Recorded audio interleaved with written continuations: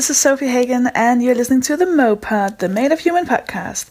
I am in Prague at the moment. I'm recording this on my phone, so the sound quality might be a bit weird, but the actual chat with Avery Edison is going to be fine.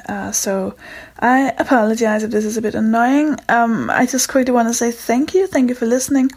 Thank you for listening to an extent that I can hardly describe. As in, I on a daily basis I get emails from you guys, from you listeners, where you prove yourselves to be fucking amazing.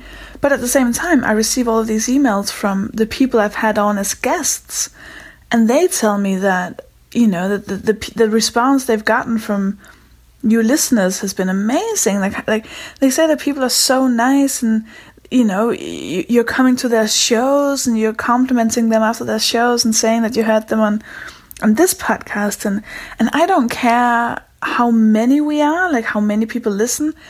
If that's people's perception of the Mopod, that is incredible. I'd rather have the 10,000 best listeners in the whole world than a million so kind of people, So I want to say thank you for being awesome, because that is just really overwhelming.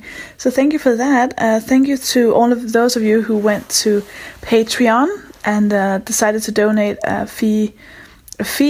gift, $1, $5, whatever it is you donated. It was very, very nice of you to go and do that. It really, really helps a lot. I have this fantasy where, like, I really want to... There's so many people living in New York, and, well, I guess LA as well, but there's so many people in New York that I so want to speak to. Like, I really, really, really want to talk to them.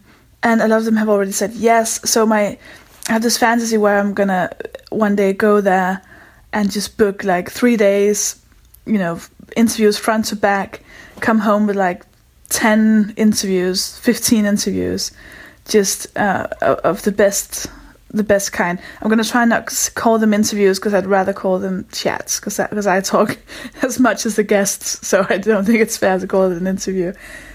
Yeah, so your donations would help me do that. It's fine. There's no pressure, not at all. You're already being so lovely, and if you could spend those money that you would spend on a donation, if you could spend those on tickets for the shows of people who have been on as guests, that would be equally good. You know what? I trust you. It's fine. I'm in my hotel room in Prague. I checked in, went upstairs. A show was going on downstairs. It's the Prague Comedy Festival. And I saw a few people that I knew, but I didn't make eye contact. So it was like, oh, okay, I can pretend to have discovered them later. And then I went up and I just kind of put on some makeup and just kind of tried to look like I hadn't been on a plane. And then I went back down and I just stood quite close to them, and they were eating. And I still pretended I hadn't seen them, and it just got so weird and awkward. And I was like, well, now I can't suddenly turn around. And then what if they just say, oh, hey. And then I'm like, oh, God, I need to go. So after I'd been standing, fairly close to that table for about 15 minutes, I was like, I can't do this. And then I remember that I had to edit this episode together. So I was like, oh, that's a fair excuse. That's a good reason to just bail out of the social situation and go to, because every time I'm in a hotel, I usually have a double bed, and I live in London, so I live in a teeny tiny room, and I have a single bed, so this is luxury. This is amazing. Anyways, this is beyond rambling, isn't it? If you're new to this podcast and this is the first episode, yeah, this is it. This is what it is. I think I have I think I've figured something out about this podcast, and it is, you won't like it if you don't like me. Even if you love the guest, if you don't like me, you're gonna hate this. I really hate this. So I assume, since you're still listening, you either do like me, thank you, great taste, or you hate me and you hate listening. And I can't blame you for that. I have podcasts I sometimes hate listen to.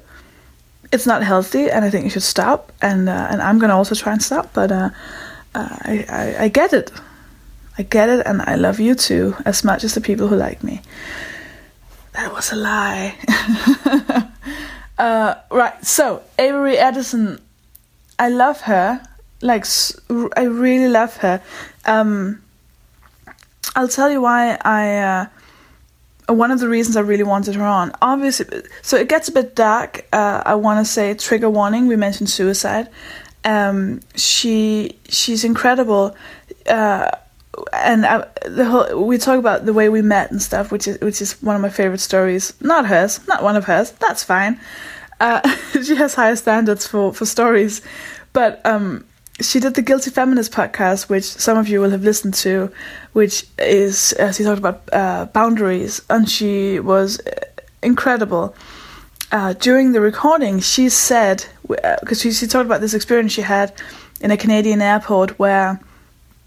So she's transgender, so she's a woman, but she was put in a man's prison because she's transitioning, or she was transitioning, and it was this horrible story, and it really it's sad and all of that. And then after she said that, she said, she said police aren't human, in a kind of a jokey way, but also in a way where. I think we're in a world right now where it's safe to say that, I think we can all say fuck the police, and then we know what we mean. The police have fucked up enough all around the world that we can say that, and people know, hashtag not all police officers, but... and I, Deborah, my co-host of The Guilty Feminist, was very shocked. And she was like, no, we can't say fuck the police. And I said, and she asked me if I agreed. And I said, well, my uncle is a police officer, and I fully 100% agree. He is a proper asshole. So yeah, fuck the police. And it ended up being me and Avery kind of joking around with this fuck the police thing. Kind of somewhat meaning it, in the tone of people who've been let down by someone they've been raised to trust, and who then completely let them down. I mean, me not as bad as what happened to Avery, but also just on a larger scale. I think we know enough about the police to justify saying, you know what, fuck them. So, anyways, that. It was a very, very long episode, so that the fuck the police bit didn't make the final cut. And I was like, oh man, I really loved the fuck the police bit. But I get how it might not have been the funniest bit of the whole conversation. So I wanted her on my podcast, and I wanted her to say, I wanted to ask her the question in 3 words, can you sum up how you feel about the police? And I never got around to actually asking her that, because there was so much other stuff to talk about, but that only gives an excuse to come back the second time and just do a whole episode called, you know what, fuck the police. Also, I'm on tour. I should have said that at the very beginning. SophieHagen.com. I'll be at the Soho Theatre in London. I will be in Denmark in February, in Aarhus, Odense, København, and Aalborg. And I still have a few tour dates left in places like Aberdeen, Crawley, Harlow, Lincoln, Oxford, Maidenhead. I know I'm forgetting one. Oh well. Come and see me there, and at the Soho Theatre. If you come and see me at the Soho Theatre, use the discount code SHIMMER16, and you'll get £2 off. Very, very important. Very important. Please do that, because £16 is too much money for anyone to spend on a comedy show in which I am. So do that, and yeah. Right, this is beyond what I usually ramble. This is 8 minutes. It's Mark Maron up in here. Thank you for listening, and I will come back and say goodbye to you after you've listened to the chat between me and Avery Edison. But until then, please do enjoy.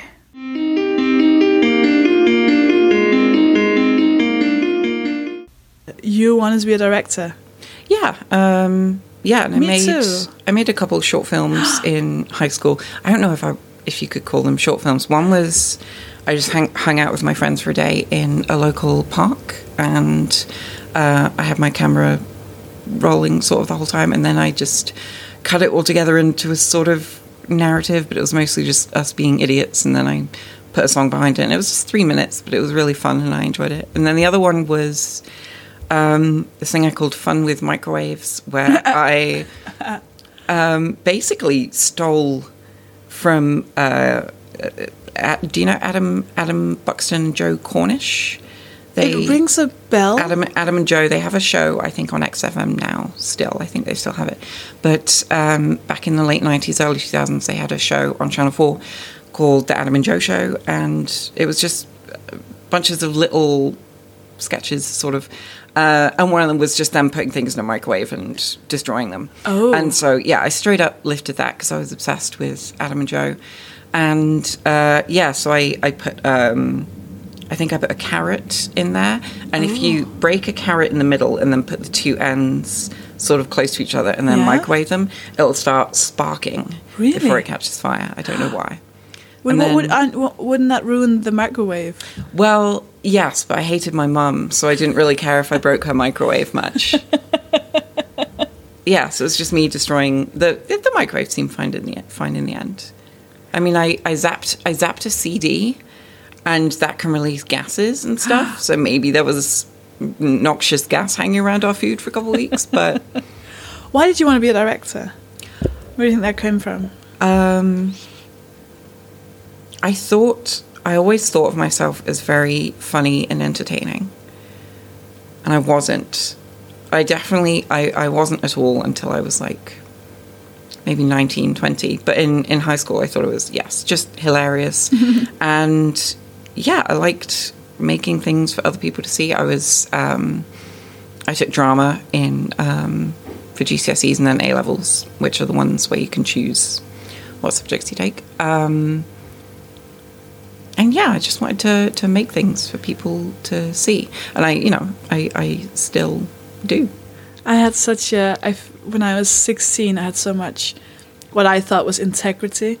So I made a documentary about following this boy band Westlife.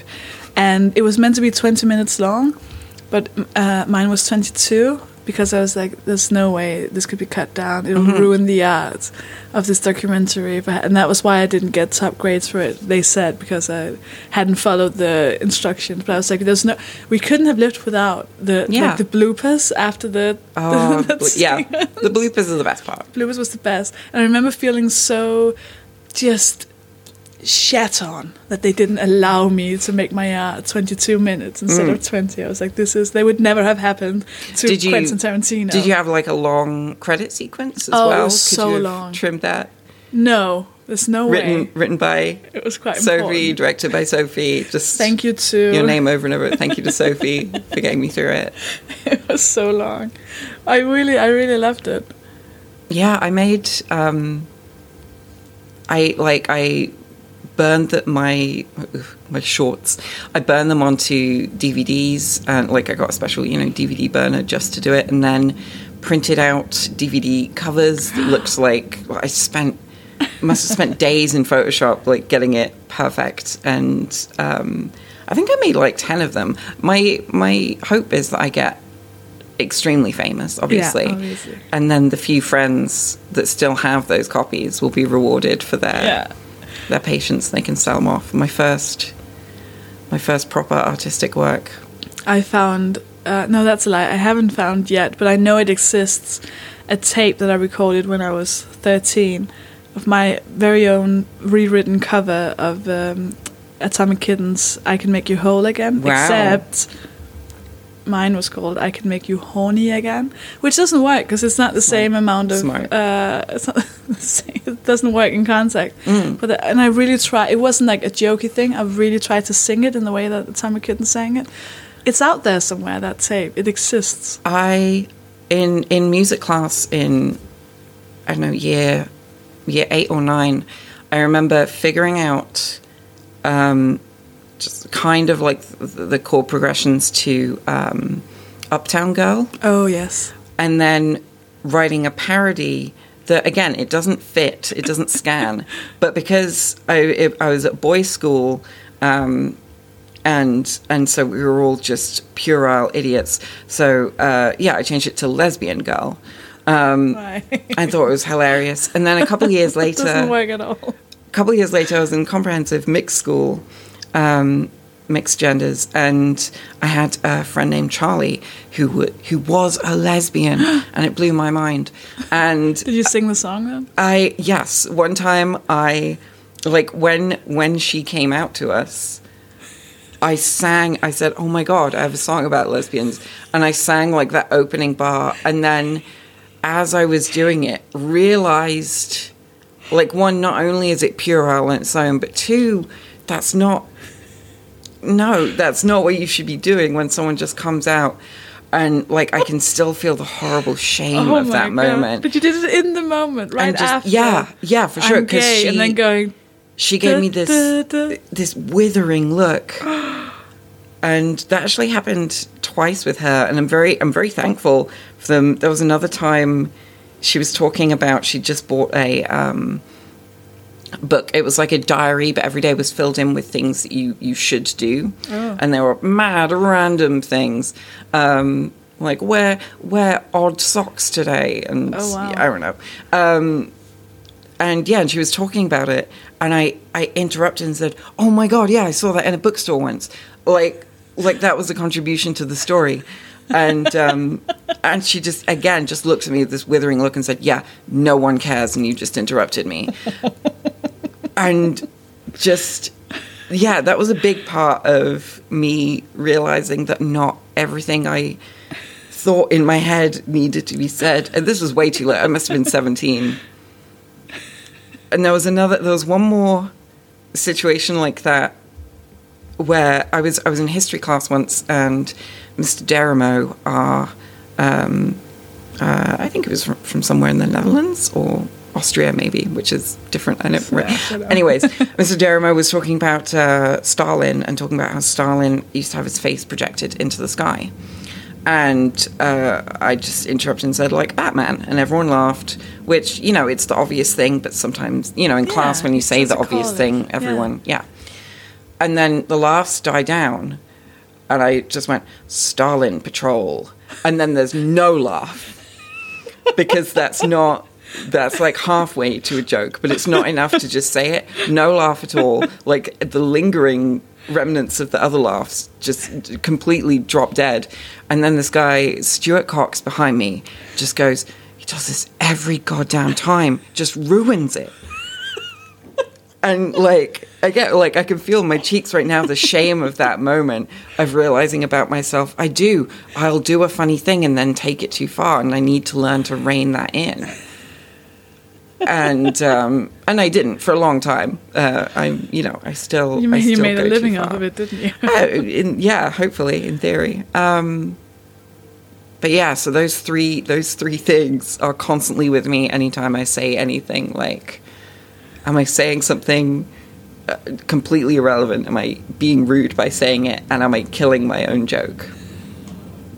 Yeah, Stuart Cox and Charlie Hill will live in my brain forever. Just telling you that you're ruining everything. Oh, but you're meant to do that, though, when you're a teenager, aren't you? Just say the worst things. Yeah, I look back and I don't know how much of it was, so I don't know if you'll have said this in the intro, but for listeners, I'm a transgender woman. And so, I grew up trying to fit in with other guys in school and stuff.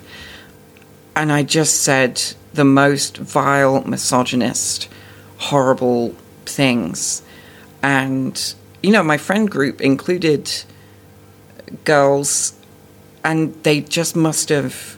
I can remember, the disgusted, pitying looks they would give me when I would make a joke about sexual assault or something. Right.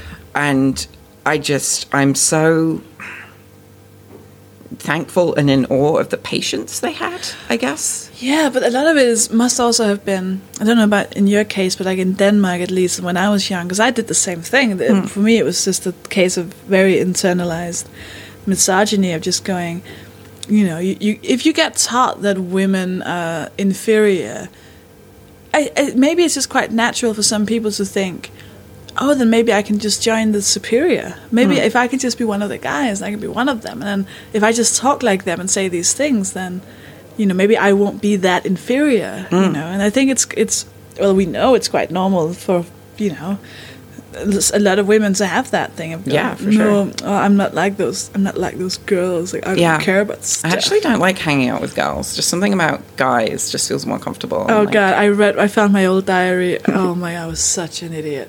And at one point, I was writing this whole passage. I was 15 or 16 when I went, oh, I just hate the other guys in my school because they keep saying that blowjobs is like sex, and it's not, because I would totally give like a blowjob to like anyone, and that's not like sex. That doesn't make me a slut, because I just want to. Why I don't understand why women wouldn't just give blowjobs to everyone all the time. It's just like a fun thing to do, and I was like, oh my God, get over yourself, get over your 16-year-old self. And I think like maybe 6 months later, I wrote, oh, they were right.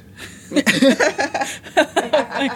just feels, a very simple, succinct diary entry. This feels a lot more intense than I thought it would. They were right. My entire life was a lie. I knew nothing. Well, I had the same with, and it's not like a shame thing where I can't believe I was this bad of a friend. I found like 3 different diary entries that came with maybe 4 months in between. The first one was me writing, oh, so I met up with, and then a name of a friend. I met up with my friend, and she came out as bisexual. And then the next line was me writing, ugh, doesn't she get enough attention? Wow. And then 4 months later, it was like, I get this weird feeling in my stomach when I live with Christina. That's weird. Is this like liking a boy? And then 4 months later, it was like, she kisses amazingly. And just my little journey from like, to going, oh, girls are soft. That's really and lovely. nice that you've got a record of that. Yeah, it's quite, and I was awful. This is really embarrassing. I think this might be very wrong. We were playing a game. I don't even know if this is just like in our friend group. What was it called? Pandora's Box, where it's like a drinking game, and everyone would put little notes with like challenges or questions into a little box, and then we'd take turns taking a note out, and then it would say like whatever, drink a shot, or when did you lose your virginity, or something like that, and then we'd answer or whatever. And so I put in 3 notes that all said kiss Christina, just like hoping I would take one. Triple your chances. Yeah, so she kissed a lot of people that night, but I got the last one, and I was like, yes. And it feels kind of wrong. Is that wrong? No, I think the when you enter that game, you know it's gonna be a lot of sexual things, and also like,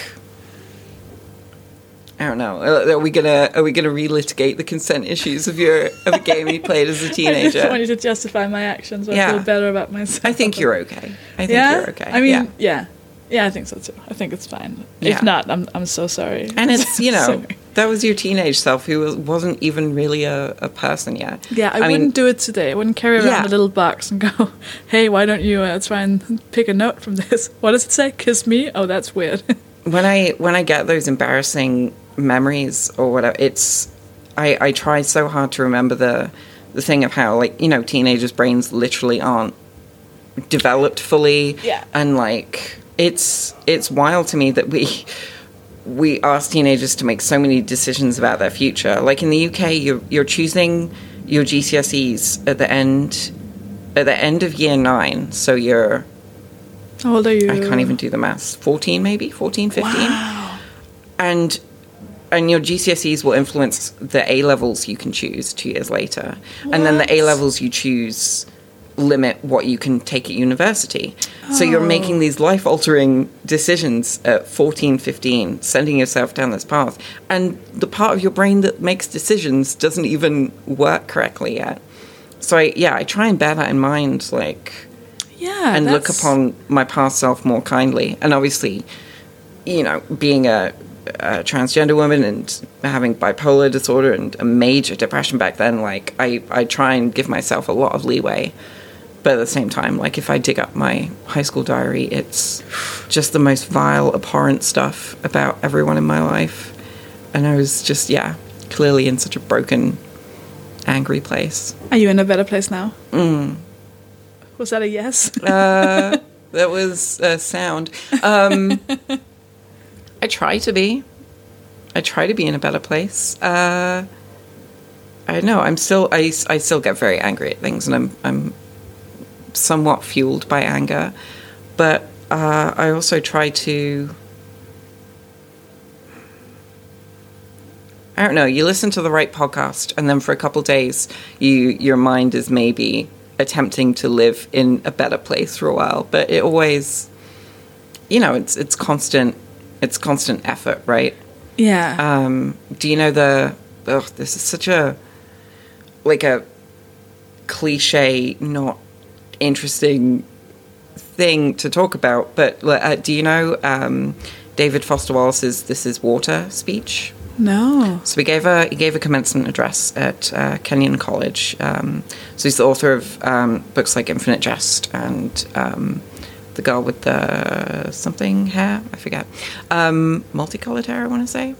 And he gave this talk about basically just being mindful and trying to live in the moment and be aware of the fact that everyone is fighting their own battle and that everyone is their own protagonist, which is the thing that I make jokes about a lot. The feeling that I'm the star of the movie that is the universe, and it being so hard to remember that for everyone else in the world, you're just a background character in their life, and that they. Yeah. I think one of the hardest things about being a person is remembering that everyone you interact with when you're interacting with them is having just as complicated an inner life as you are at that moment. And yeah, I try and bear all that stuff in mind, but at the same time, I am constantly trying to escape the pull of the idiot 13-year-old who said Stalin Patrol when the joke was already done and everyone else was ready to move on. You're constantly trying to improve upon your past self, right? But a lot of it is I guess acceptance. The hardest thing about having all these, for me, is anxiety, and I guess depression will always be part of my life. You never really feel like, I'm just never gonna ever be depressed again, because it's still there, and you know how it feels, and you're constantly afraid, it's autumn, here we go. And a lot of it is having that. For me, it's really hard to go, this is just how it's gonna be. Not accepting, things are going to be shit forever, but it will always be a struggle, or it will always be an effort that I know some people fortunately don't struggle with. And sometimes that just feels unfair. 5 years old, lying on the floor, refusing to get up, kind of unfair, where you just go, I don't want to go to school today, kind of unfair. It is unfair, and sometimes it's, I don't know, when you encounter people who don't have any experience with depression, and who, when you say, I've been really depressed recently, the way they interpret that is, so you've been sad. Yeah, I get sad sometimes. Yeah, it can feel unfair, but I know, I think the basic hardness of the universe and being alive is so all-encompassing and overwhelming that, if everyone is at a minus 10, I think. And if you have mental health issues, you're maybe at a minus 10.1, 10.2, but you're still all doing this incredibly hard thing. And especially if you haven't had depression, then the saddest you've ever been without it becoming depression is still, that's the saddest you've ever been, and it's still a horrible thing, and you've dealt with it. It's relativism, right? Everyone. There's no one. You can't be I've had it harder than you. That's crazy. What you can, and also that shouldn't make you feel better to go. No. My life was worse than your life. But I remember, I think the most recent time I got an anxiety attack, I felt, I think I realized that I don't, that I always forget that I have it. So if I'm not reminded that I can have this, every time I say I have anxiety, I feel a bit like a fraud. I'm like, yeah, but you don't. You're fine. Like right now, you feel fine. You can't be like, I have anxiety when you're functioning right now. Yeah. And then when I get the attacks, I go, oh, you're not fine. Oh, it was right. Everything you told people, it's true. You're panicking right now because there are too many people in this restaurant, you know? And I don't know what I wanted to say with that. Can we do our origin story? Okay. Why do you look at me like that? I don't know what that means. Oh, is that not a word? No, I mean it is, but what does it mean in this context? Like, how did I get my superpowers? How we met. Oh, how we met. Yes. No, yeah, you're right. I did. You looked at me like I just said Stalin power. Yeah. Stalin no. Okay. Yeah. Origin story. Because I think in my head it's again like a relativity thing where. In my head, it blows my mind that one day we'll be 70 years old, and we will then, regardless of what happens, we will have known the people we know now for that many years. So, in context of everything, I wanted to start this podcast every single time with how I met the person I'm talking to. Okay. That has proven to not be a good idea because people are very nice. So when you start saying, so remember when we met, they'd go, oh, you did this amazingly funny set. And you go, oh, this just sounds like I wanted you to tell me that I'm funny, which I do, but not when it sounds like I'm asking for it. Okay, so what happened was, I don't remember how or why, but I found you on the internet. Yes. I want to say Vimeo. Is that what it's called? Yeah. Vimeo? Yeah. Vimeo. I found you on Vimeo. It's because I'm going to edit this. How dare you mispronounce this made-up word?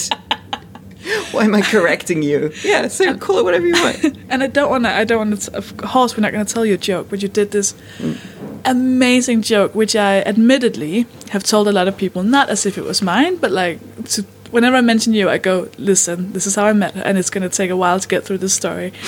And it was so funny, and you were the first person I'd ever seen to do a joke about something that was horrible, like a bad life situation. And then I found your email address, and I don't know why. You shouldn't have your email address on the internet, because people can just write you randomly. Yeah. Yes, believe me, I know that, yeah. And I wrote you the most gushing, fangirly email. And it was lovely. It was lovely to receive. It was basically just a diary entry going, I'm going through all these things, and I'm trying to do comedy, and you've changed my life now, and I don't know what I'm going to do with my life now, and you're really great. And now we're here. Isn't that amazing? It's pretty... Yeah, and then we actually... So that was back in 2011, right? Oh, my God. I think. Yes, I think so. And then we only just met in person, like, maybe half a year ago at a Global Pillage recording. Yeah. Which is an excellent podcast and live show that listeners should... Definitely. They'll know. If they know me, they know Deborah, and they know all of her podcasts. You think that's true, but then there'll be someone who listens to the show because they saw a retweet of someone mentioning it, and they'll be completely disconnected from every other thing that you do. They'll be like, who's Deborah? Yeah, who's Deborah? I'm not telling you. No, yeah, Global Pillage recording. I just think it's really interesting because you lived in Canada? Yes. I thought you were Canadian. No, I'm not. You judgingly looked at me and said you thought I was Canadian. See, this is the terrible thing about me hearing this origin story is I'm so incredibly mean and standoffish to everyone. Like, there's no version of, oh yeah, I met you, it was wonderful. It was like, yeah, I met you, and then a pregnant pause. You were lovely. You answered very lovely. The email? Yeah. Oh, I'm sure I did. If I answer people's emails, I answer it very nicely, I think. But the main problem is I have not answered an email in what must be about 10 years. It is impossible to answer email. No one's ever done it. Same with direct messages, Facebook messages. They're just, we send them out into the ether and then never get a response. That must be how it works. Do you get like emails from people you don't know, basically saying what I said or worse? I don't get so many emails about comedy stuff anymore, but that's because I don't really do comedy anymore. I get a lot of emails from people who are trans and about to come out or have just come out and want advice or just want to say that I help them. And And that's always really nice that people look to me that way. Do you feel equipped to help?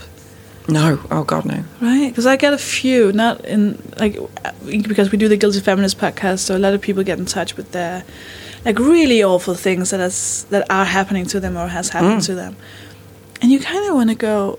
I mean, you can give advice as a human, as if if a friend said the same thing, I could say what I wanted to say, but you kind of go, I don't know.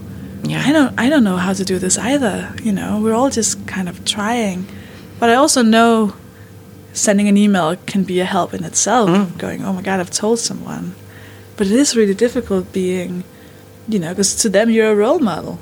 Yeah, it's weird because I shouldn't be anyone's role model, but I mean that's no one should be anyone's role model, right?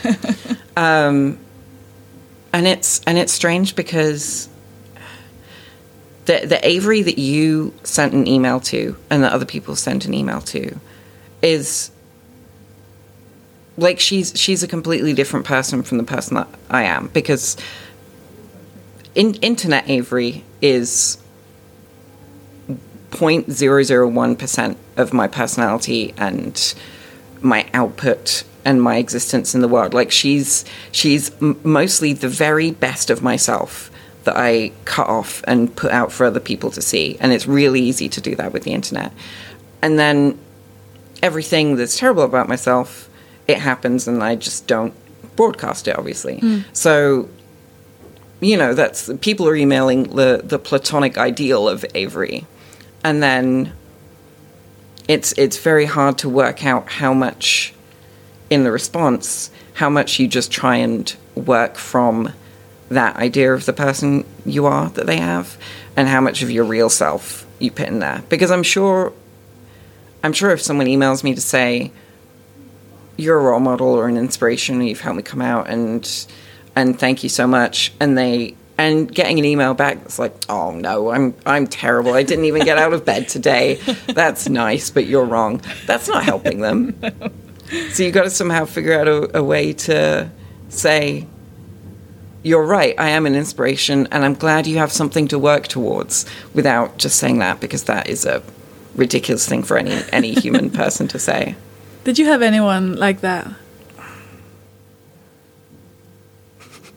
Wow, that silence of me, that's Avery going, no, I have no one, I'm my own inspiration. No, I was trying to figure out if this person counts, but in that video you watched that was on Vimeo, and it's still on Vimeo, and it's a set from 2011, and it's maybe the best stand-up I'll ever do, and it's all behind me, all downhill from here. That set was so incredibly, hugely influenced, and is maybe a straight rip-off of Stuart Lee's work, particularly the first season of Comedy Vehicle. And for a long time, his stand-up and his writing has been something that I've aimed towards, and it feels bad. Like I should have other people, like women, because I'm supposedly a woman. It says on my passport. But yeah, just the intellectual clarity and the self-awareness and the awareness of others, and the constant striving, and the subject matter he's prepared to like. That's why I want to be one day. Most of my role models in that way are comedians. Maria Bamford, again, is a huge, like, I think that stand-up video, that 4-minute set of mine, it's mostly, like, it's 45% Maria Bamford, 45% Stuart Lee, and then there's like 10% of me in there. But still your story. It's still my story, yeah, absolutely. And I think it's vital for people who are starting comedy to steal not jokes, but the persona or the style of other comedians, because because it's hard enough coming up with just actual jokes without having to have a perspective or a persona or a way of performing. That stuff will obviously come as you keep performing, and little bits of yourself will creep out. But like if you need to rest on the I was going to say crutch, but I think that's ableist, so I don't want to say that. If you want to stand on the shoulder of Stuart Lee's act to get your own jokes and your own thoughts out there, then I think that's important. Because sometimes you just have to get the laughs. It's one of those things you can't really practice it alone. You kind of have to be on stage, and if you just don't know how to speak yet, you kind of have to take on someone's voice. But you're not making money off of it. You're not going out there, actually doing his material. I think that's quite normal. I would get it. I was very easily influenced when I was young, new in comedy. It was so embarrassing getting comedians to be like, "Can you stop that?" Like, I don't know what I'm doing. They're like, "Yeah, you're trying to be that guy." Oh God. I think I was very lucky because I was living in Toronto at the time, and as popular and important as Stuart Lee is over here, he's barely known in the US, I think, the US and Canada. And, like, if comedians do know him, they probably just know him off of the episode of WTF with Mark Maron that he was on. And so I was very lucky to be able to steal the innovations and amazing things he does and put my own words in that format and then do it on stage and, blow people's minds in Toronto and get booked. Like, I got booked on a bunch of shows off of that video. And I think it's ended up hurting me long term, not because I've still relied on that style, although I still am very influenced by him. And I think it definitely shows on stage. But because the last few years I was in Toronto, I didn't have to do open mics or anything. I would get asked on shows a couple times a month, and I'm the type of stand-up where I don't need to work out and act on stage. I write it at home and I memorize it and I do it. And it's perfect the first time every time. And so then when I moved back over here, like, no one knows me. I have nothing, no proof of me being good. And, and like anyone else, I would have to start on that bottom rung of the open mic circuit and stuff again. And I did that a couple times, but as someone who, suffers from depression and anxiety and a terrible work ethic, it's not something I've been able to make myself do, to go out and go through all that. And so, so I basically don't do stand-up anymore. I have so many questions. First of all, do you miss it? Yeah, absolutely. Yeah. How did you end up in Canada? So I had a girlfriend and later fiancé who lived in Albany, New York, and who I met when she followed me on Twitter back in 2008. And then a few months later, her parents flew me over there, and for like the next year or so, I would keep flying back and forth because they were fairly comfortable money-wise, and that was something they could do for her. And we wanted to get me over there more permanently, and so I tried to get a academic visa to go over to America, and I got rejected twice in 2 of the worst days of my life. And so we're like, okay, what's the next best thing? Let's go with Canada. The closest would have been Montreal, but Toronto had this comedy diploma program. Oh. So, I went there and I did that for 2 years. I dropped out just before it would have finished. And then stayed. I extended my visa for a little bit, and then when that expired, I continued staying there for 8 months because I had a different girlfriend by then who lived in Toronto and who I'm still with now. So I was there for about 4 years. Oh, you moved for love and comedy. Yeah, pretty pretty much. Because in my head, because I don't hear accents, I can't tell them apart. So I never would have guessed that you were Canadian. My accent has been completely messed up by... It's embarrassing, really, because, you know, I was born and raised in the UK. I grew up in Dorset, where the accent is much more of like a sort of West Country farmer-type accent. Okay. And then I worked hard to make sure I didn't get that growing up. And I think I used to just be a pretty bland British-sounding person. Like BBC dialect maybe, you know. And then I moved to Canada and, you know, 4 years, that's nothing. And now I've come back and my accent is just this complete mishmash of, I don't know, some people think I'm Irish or... Wow. I got Australian the other day. It makes no sense. And it changes from day to day. Fine. I can't tell them apart. I don't know. Yeah. I get this question a lot, because I talk a lot about my anxiety on stage. So I get this question a lot, which I don't know why it annoys me. And now I'm going to ask you, so I don't know. This is like, you know, pass it on. People seem to be confused about people with anxiety wanting to be on a stage. How do you usually justify that action to yourself? I think this is a very common thing, and people might have even said it on your podcast before, which is just that it's really nice to be in a room with a lot of people and be in total control. And yeah, I can go and do that. I can be around other humans, which is a good thing, I think. But I don't have to expend the emotional energy of engaging and interacting on a person-to-person basis, which sounds sociopathic maybe, but yeah, sometimes it's just hard to be with other people. And yeah, it's really satisfying to make a room full of people laugh.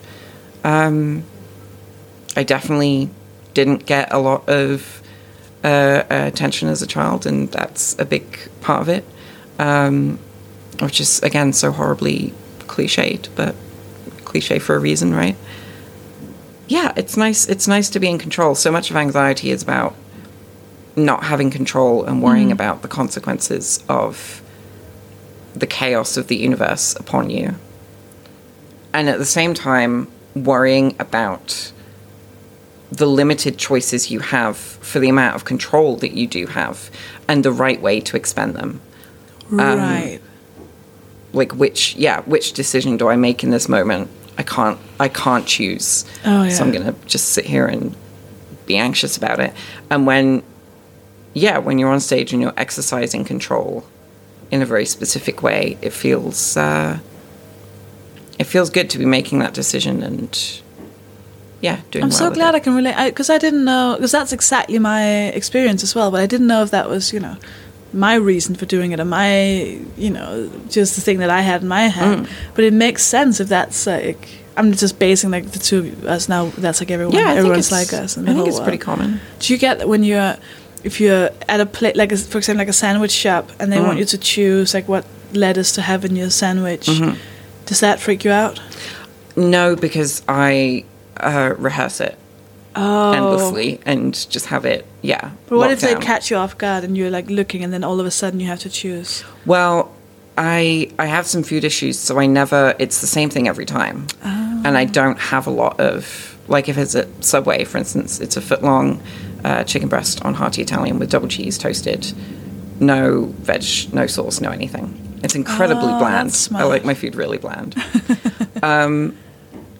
And yeah, having that so locked down in my head, and also back before it became company edict to arrange the cheese, one upright, one upside down, one upright, one upside down, so they interlock.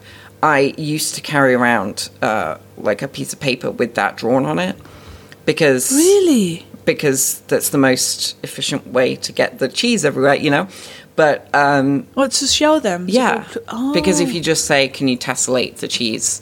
Sometimes people don't know the word. Tessellate. Tessellate. What does that mean? It's when shapes can perfectly interlock. So, like squares can tessellate, circles can't, because there'll be gaps between them when you. Yeah. Do you think that might be the reason they've done it? Oh, absolutely, yeah. Someone's called in and gone... Yeah. No, I think... She was here again. One of the staff members saw my diagram and went, sent that up to head office. Someone got a promotion off of my work. Oh, that's lovely. Because I'm that always catches me off. Because I'm really trying to do that thing of being mindful and going, what do I feel like right now? But I can't think that when someone's asking me something, because then my mind goes into panic. And I've so often stood with something that I don't like, I've never eaten before. You go, I've never liked this. Why am I? Because I've just panicked and pointed at something. Yeah, I'm so restricted in my... And I think it's an anxiety thing as well of... I really enjoy Pizza Express a lot, and I go there and order the same thing every time. What do you order? Because it's just a classic American, but also dough balls to start. It's mostly about the dough balls for me. The dough balls are amazing. They deliver now, do you know that? Yeah, with Deliveroo, right? I'm outside the catchment area. I'm over in East London, mate. They're not going to send out delivery drivers there. That's where the drivers bloody come from. I just say I'm in Streatham. I'm not like central London, Westminster. All right.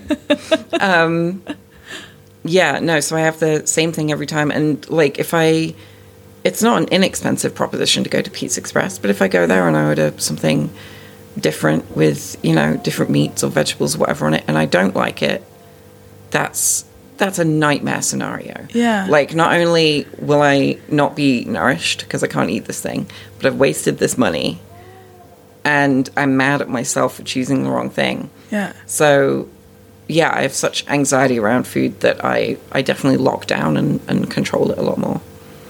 That makes sense. Yeah, but I'm happy with it. The dough balls are really nice. The dough balls are so good with garlic. The garlic butter.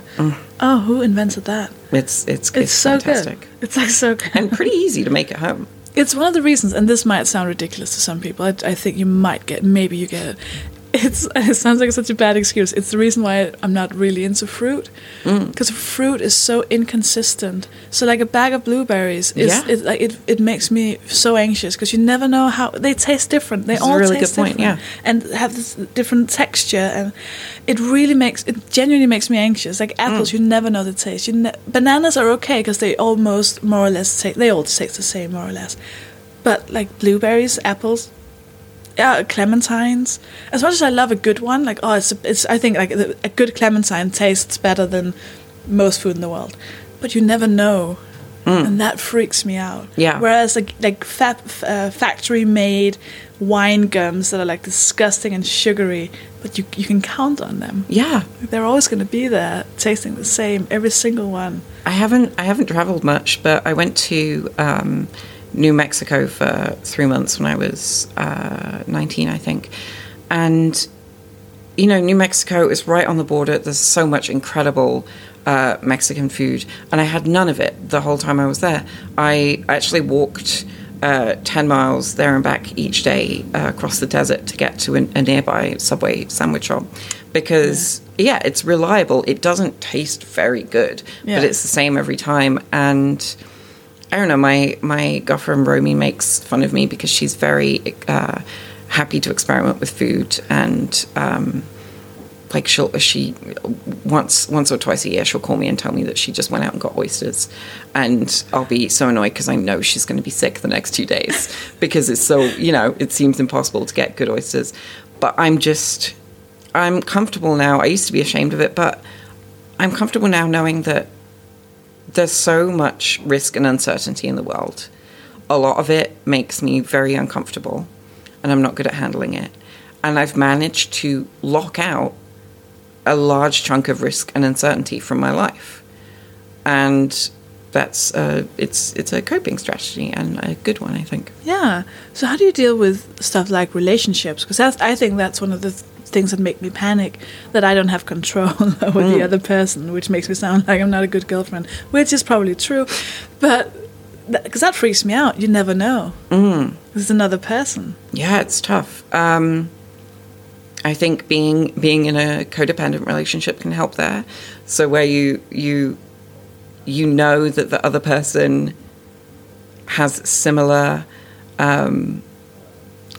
psychological needs to you. Oh, smart. Like, I don't know, this is pretty dark and trigger warning for suicide, but Romy and I are both depressive people. I have bipolar disorder, but spend most of my time depressed. And she's had just lifelong depression and anxiety. And we both spend most of the time desperately wanting to kill ourselves. And we know that we can't, because if we did, it would probably put the other person in such a tailspin that they killed themselves, and we don't want that, you know? And so that kind of interlocking psychological fragility is, obviously it's an unhealthy relationship, maybe, I guess, in clinical terms, but at the same time, I'm still alive, and so is she, and that's a small part of it, so it's a good thing. Well, like you said, with coping strategy, I think a lot of it is, you know, you could so easily get someone saying, "Oh, that's unhealthy, you should stop that." And you go, "Oh, I mean, do please offer an alternative that would fix this right now." A lot of these things are where, you know, staying in bed a whole day because you can't get up might seem ridiculously unproductive, and like that won't help anything, but then tell me how I can leave my house. Yeah. You know, is there a pill? Just let me... That makes sense. Yeah, you're right, it's dark, but it makes sense, and it's the life, isn't it? So I need to find someone who's equally fucked up in the same way. Mm-hmm. If anyone's out there listening. And also, you know, and obviously just if you have a need anywhere that's going to make a relationship difficult, I think vocalizing that and letting the other person know that A, that's a need you have, and B, that you're aware of it being a need. So self-awareness is one of my biggest things. Most of my anxiety comes from worrying that people won't know that I know I'm terrible. Yeah. I don't want to be embarrassed or caught out by that, or seen as to be embarrassed or caught out. It's one of the reasons I think that I stopped acting, because if you're playing a silly character or something, I need to be constantly stopping to be like, I know I look silly right now, and I know it's weird to pretend to be another person. When I was at the college in Toronto studying comedy, we had a clown class, clowning and mime. And we started the semester by the teacher saying, okay, everyone stand up, close your eyes, and visualize a ball of clown energy coming towards you. And it's going to come towards you, and you're going to absorb it, and then you're going to become your clown. And I was so terrified just watching this ball come towards me, because I didn't want it to hit me and me become a clown and do silly, debasing, exaggerated, ridiculous things. Because it just... Even amongst a room full of other people doing it, I would worry about looking ridiculous. I would worry about being silly the wrong way, like somehow messing that up. And I started crying. I was weeping. I had to leave the room, and I ended up, I got special permission to not do the clown stuff, just because it was just terrifying to... Oh, it sounds terrifying. Yeah. And again, I think that goes back to with the stand-up, the control aspect. Yeah, I was about to say that's... Yeah. I mean, because I think that might have been what stand-up was in the beginning for me. Like, I got to go up and be like, oh, I know all these things about myself. And I'm not only am I so aware of them, but I'm so okay with them and cool about it that I'm going to make jokes about it. Yeah. And then you kind of preempt the things that they might say. So that makes a lot of sense of just going, because I have the self-awareness as well. And it's like, it's almost, you know, when you meet someone who has no self-awareness, and it almost feels like freeing in some way. Not freeing, because I don't know. It infuriates me. Yeah. My thought is just like, how could you not know? Don't you know this terrible thing you're doing to yourself by not being aware? Do you think it's a terrible thing to do to yourself? I mean, probably not. Because most people seem to exist fine. Although, am I now saying most people aren't self-aware? Again, I don't know, because I'm not in their head, right? Most self-aware people seem to be. But unself-aware people. But because it's my nightmare to see someone else living that nightmare, you know? It'd be like if I saw someone else being being chased by like Freddy Krueger, and they were super calm and chill about it. And I, I'm breaking out in hives and just going like, oh my, don't you see, you could die at any moment. Yeah. It's terrifying. Yeah. I find it hard. I find it really, but part of me is really grateful that I am self-aware, but that's because you have this voice in your head going, then you can constantly improve, and then you know that you'll never hurt anyone because you have everything very planned out and you know exactly what you're doing and why you're doing it.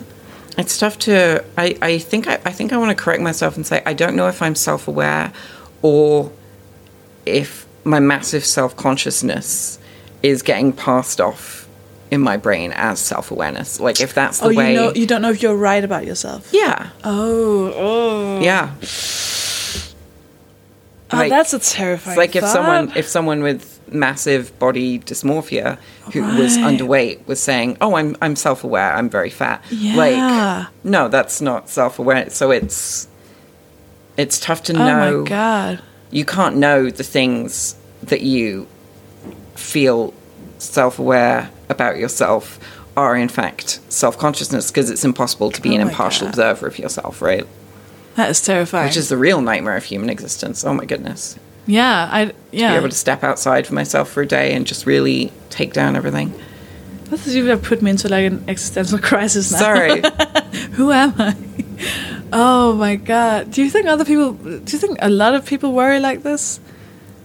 I mean, I have to assume, again, like, yeah, we've all got the same brains structurally and we all live in the same world. And again, it's that thing of, on a visceral level, I would say no, because most other human beings don't actually exist. They go away when I close my eyes. Right. But, yeah, be kind. Everyone you meet is fighting a hard battle. Everyone has this complex inner life that must be host to, if not the same anxieties, then similar enough. Yeah, but don't you ever sit on like the tube or the bus or wherever, and you sit in front of someone who's, just dressed in this like super fitting, expensive outfit, and their hair is like flawless, and their makeup is flawless, and they're reading like a really thick book, and it looks really intelligent, and you just and they look so confident and calm. I built these whole stories in my head about these people, just going, that person must just have figured it out, and they know for sure.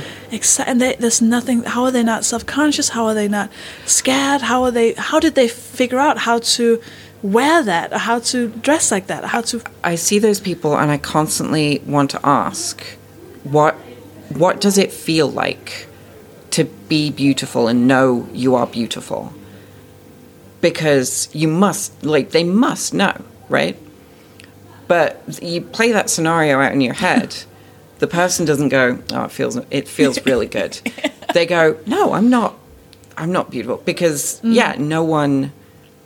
There's so many things that society tells us we can feel bad about, that even if a person does think, for example, I have good skin, and I can go around living with that in my head and not have to worry about that, there will be something else to worry about, right? And it's, again, it always comes back to remembering that, everyone is subject to the same broken brain that we all have. This puts me back to like three of the most shameful moments in my life. Like, we started talking about shame. Maybe it's a good way to end it. Because I was like obsessed with beauty when I was a teenager, like proper teen, like 15-year-old. I was so, and all my essays would be about how like beautiful people they're just idiots. Or fuck them. They're just so beautiful and they're stupid, all of them. And my teacher gave me like a special report where she said, you have to write this thing called The Downside of Beauty. And I almost punched her. I was like, that is the worst thing there are no downsides to beauty. And so for this assignment, I had to interview, conventionally beautiful people. And I had a friend who was a model, or like an acquaintance. She was a model. She was my age as well, so like a teen model. And I asked her, and I was very like hostile, and I was a bit like, so tell me about your easy life, huh? And she just went, you don't understand. I would kill to have your brain. I feel stupid. I don't know. I'm bad at this, and I'm bad at everything at school. I'm flunking every class. I didn't choose to look like this. I just happen to look like this, and I'm using it because that's how it works. I'm a model, and I make money from that. But I would kill to just be intelligent. And I was like, oh, I'm sorry. I've been an idiot.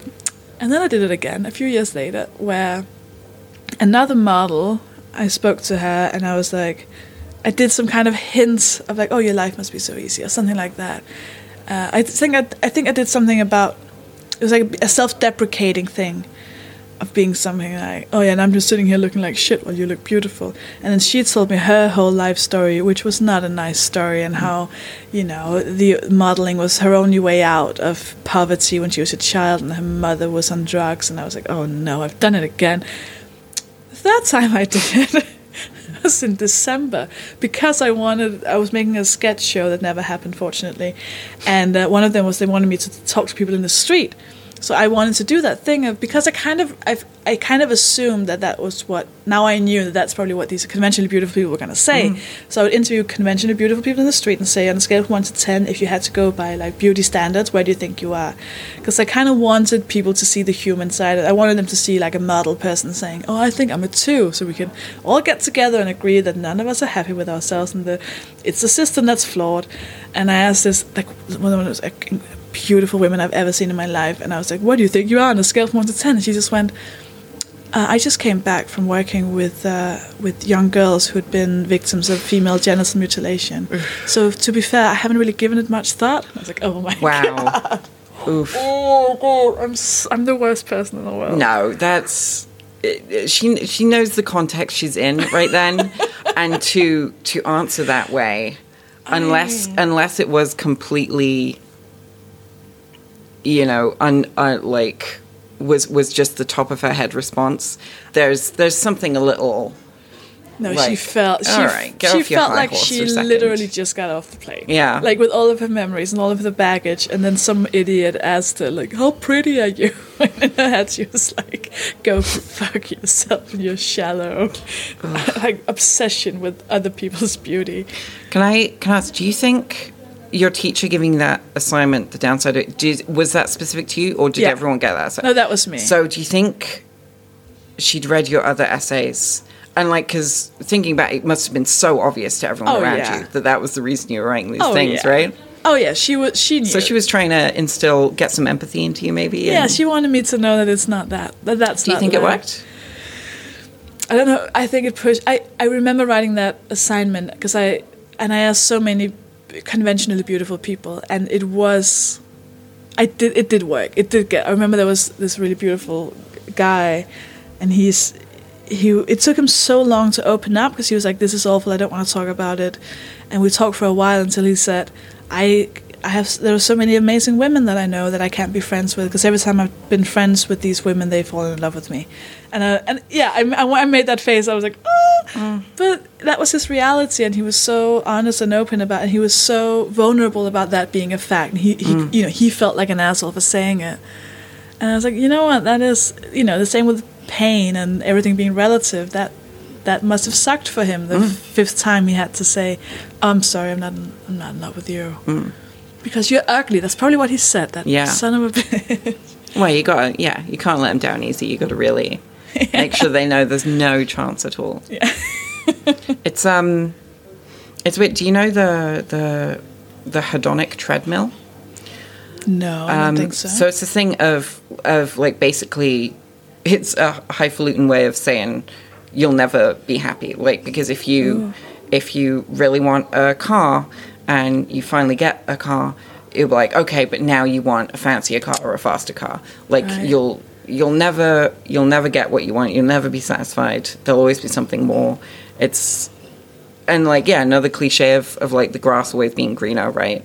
And it's such a cliche because it's such a basic truth that we will always want more. And it's like, and talking about this, like other people being beautiful, like I absolutely do not consider myself to have any attractive features or anything. Like I hate my body so much. and it's very difficult for me to leave the house and walk down the street because I just feel so abhorrently disgusting, like I'm sticking out like a sore thumb, and it's awful. But I also know that I post selfies that are obviously carefully, edited, and 1,000 bad pictures to get the good one, blah blah blah.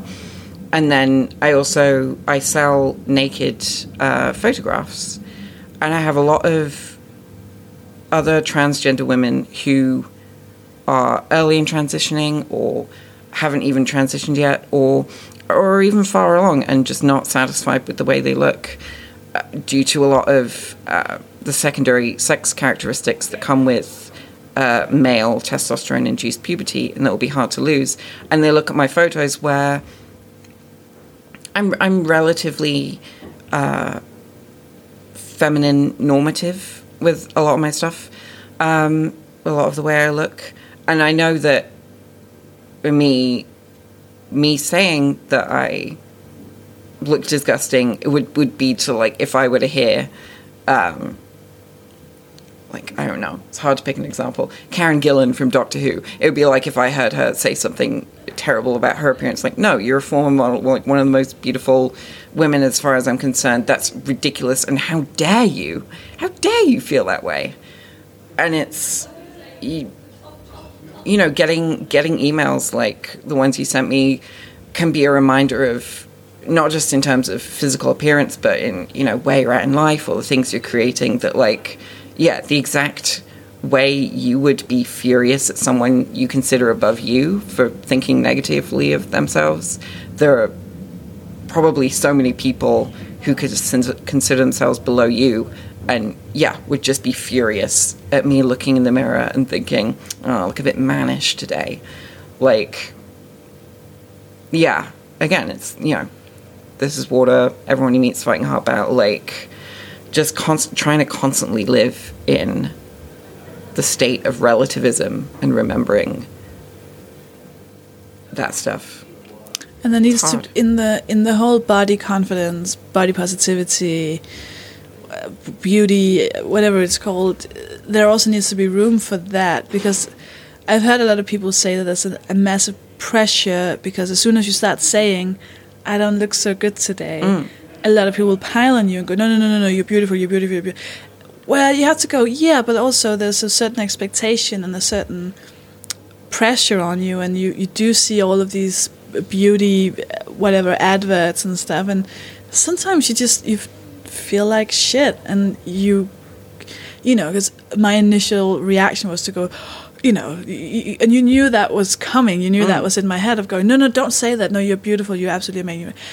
But there also needs to be a silence after that and go, it's that because there's no way, I think, or it would be odd to say, instead of, ugh, I'm so ugly today, what you should be saying is, there is a standard influenced by a lot of factors, from societal pressures to my own self-esteem.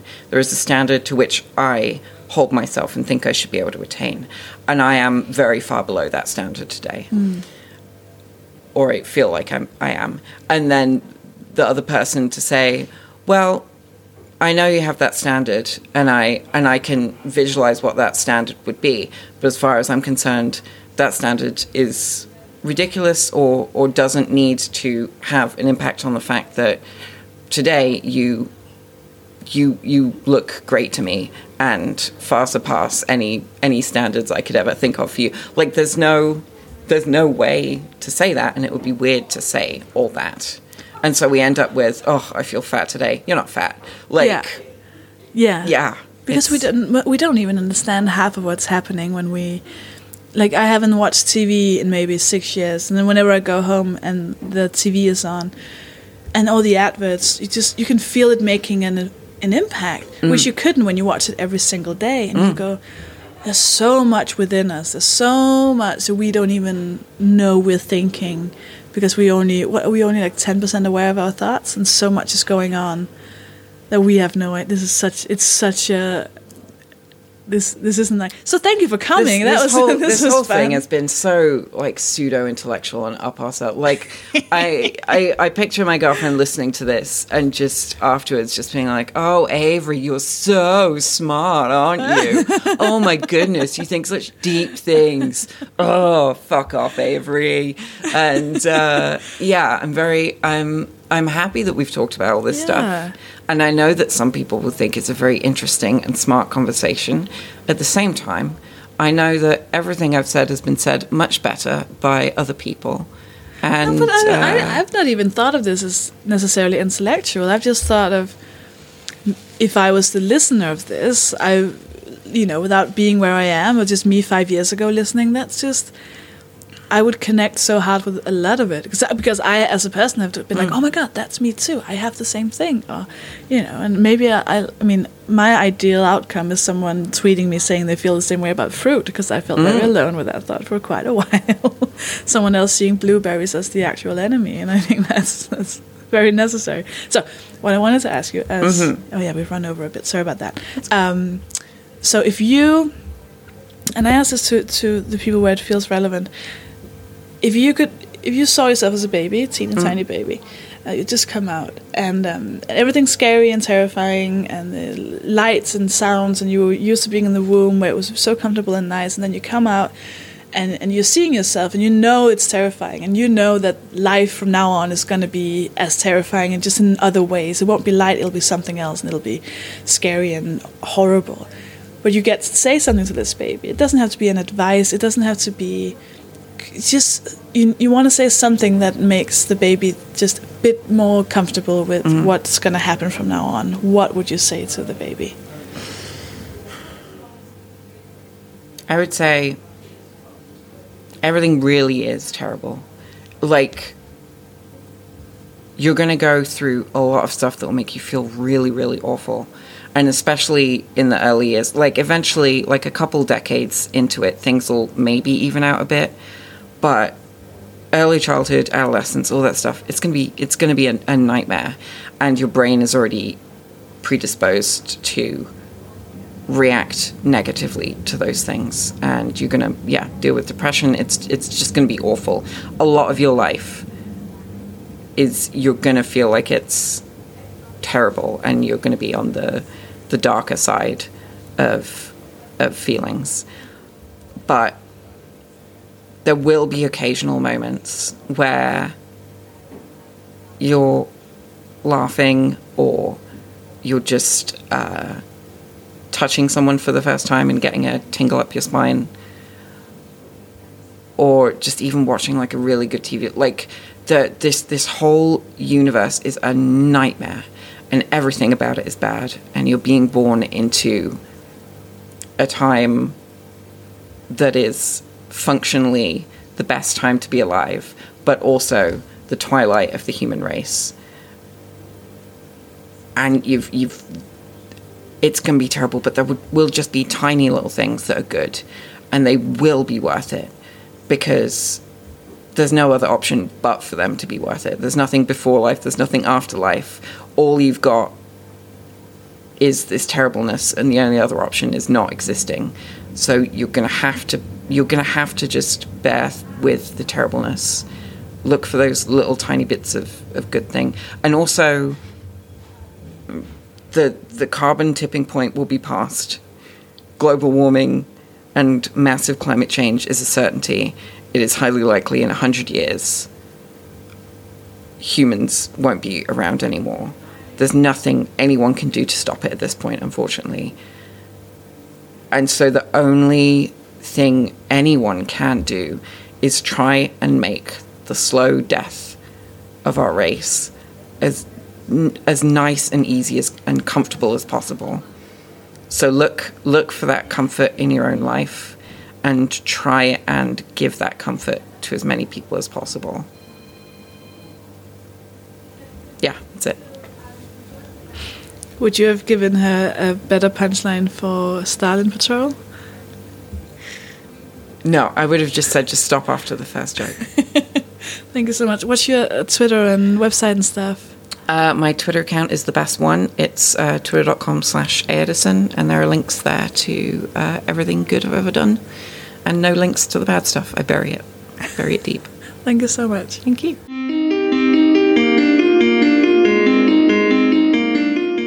I love her. She's so great. Thank you for listening. We now have a Facebook page. So if you go to Facebook and you search for the Made of Human podcast, you should find it. I'll put up the episodes and stuff, and it's very, very lovely. So go and find that. Twitter at Podmo, Podmoh. Patreon, patreon.com/Mopod, MOHPOD. And please go and give it 5-star rating on iTunes. That means the most. I should have said that in the beginning of this, but I forgot because I was too busy rambling about stuff that you probably skipped over, and I don't blame you. So go and give us a 5-star rating. That would mean so much. Do that on iTunes. That would be brilliant.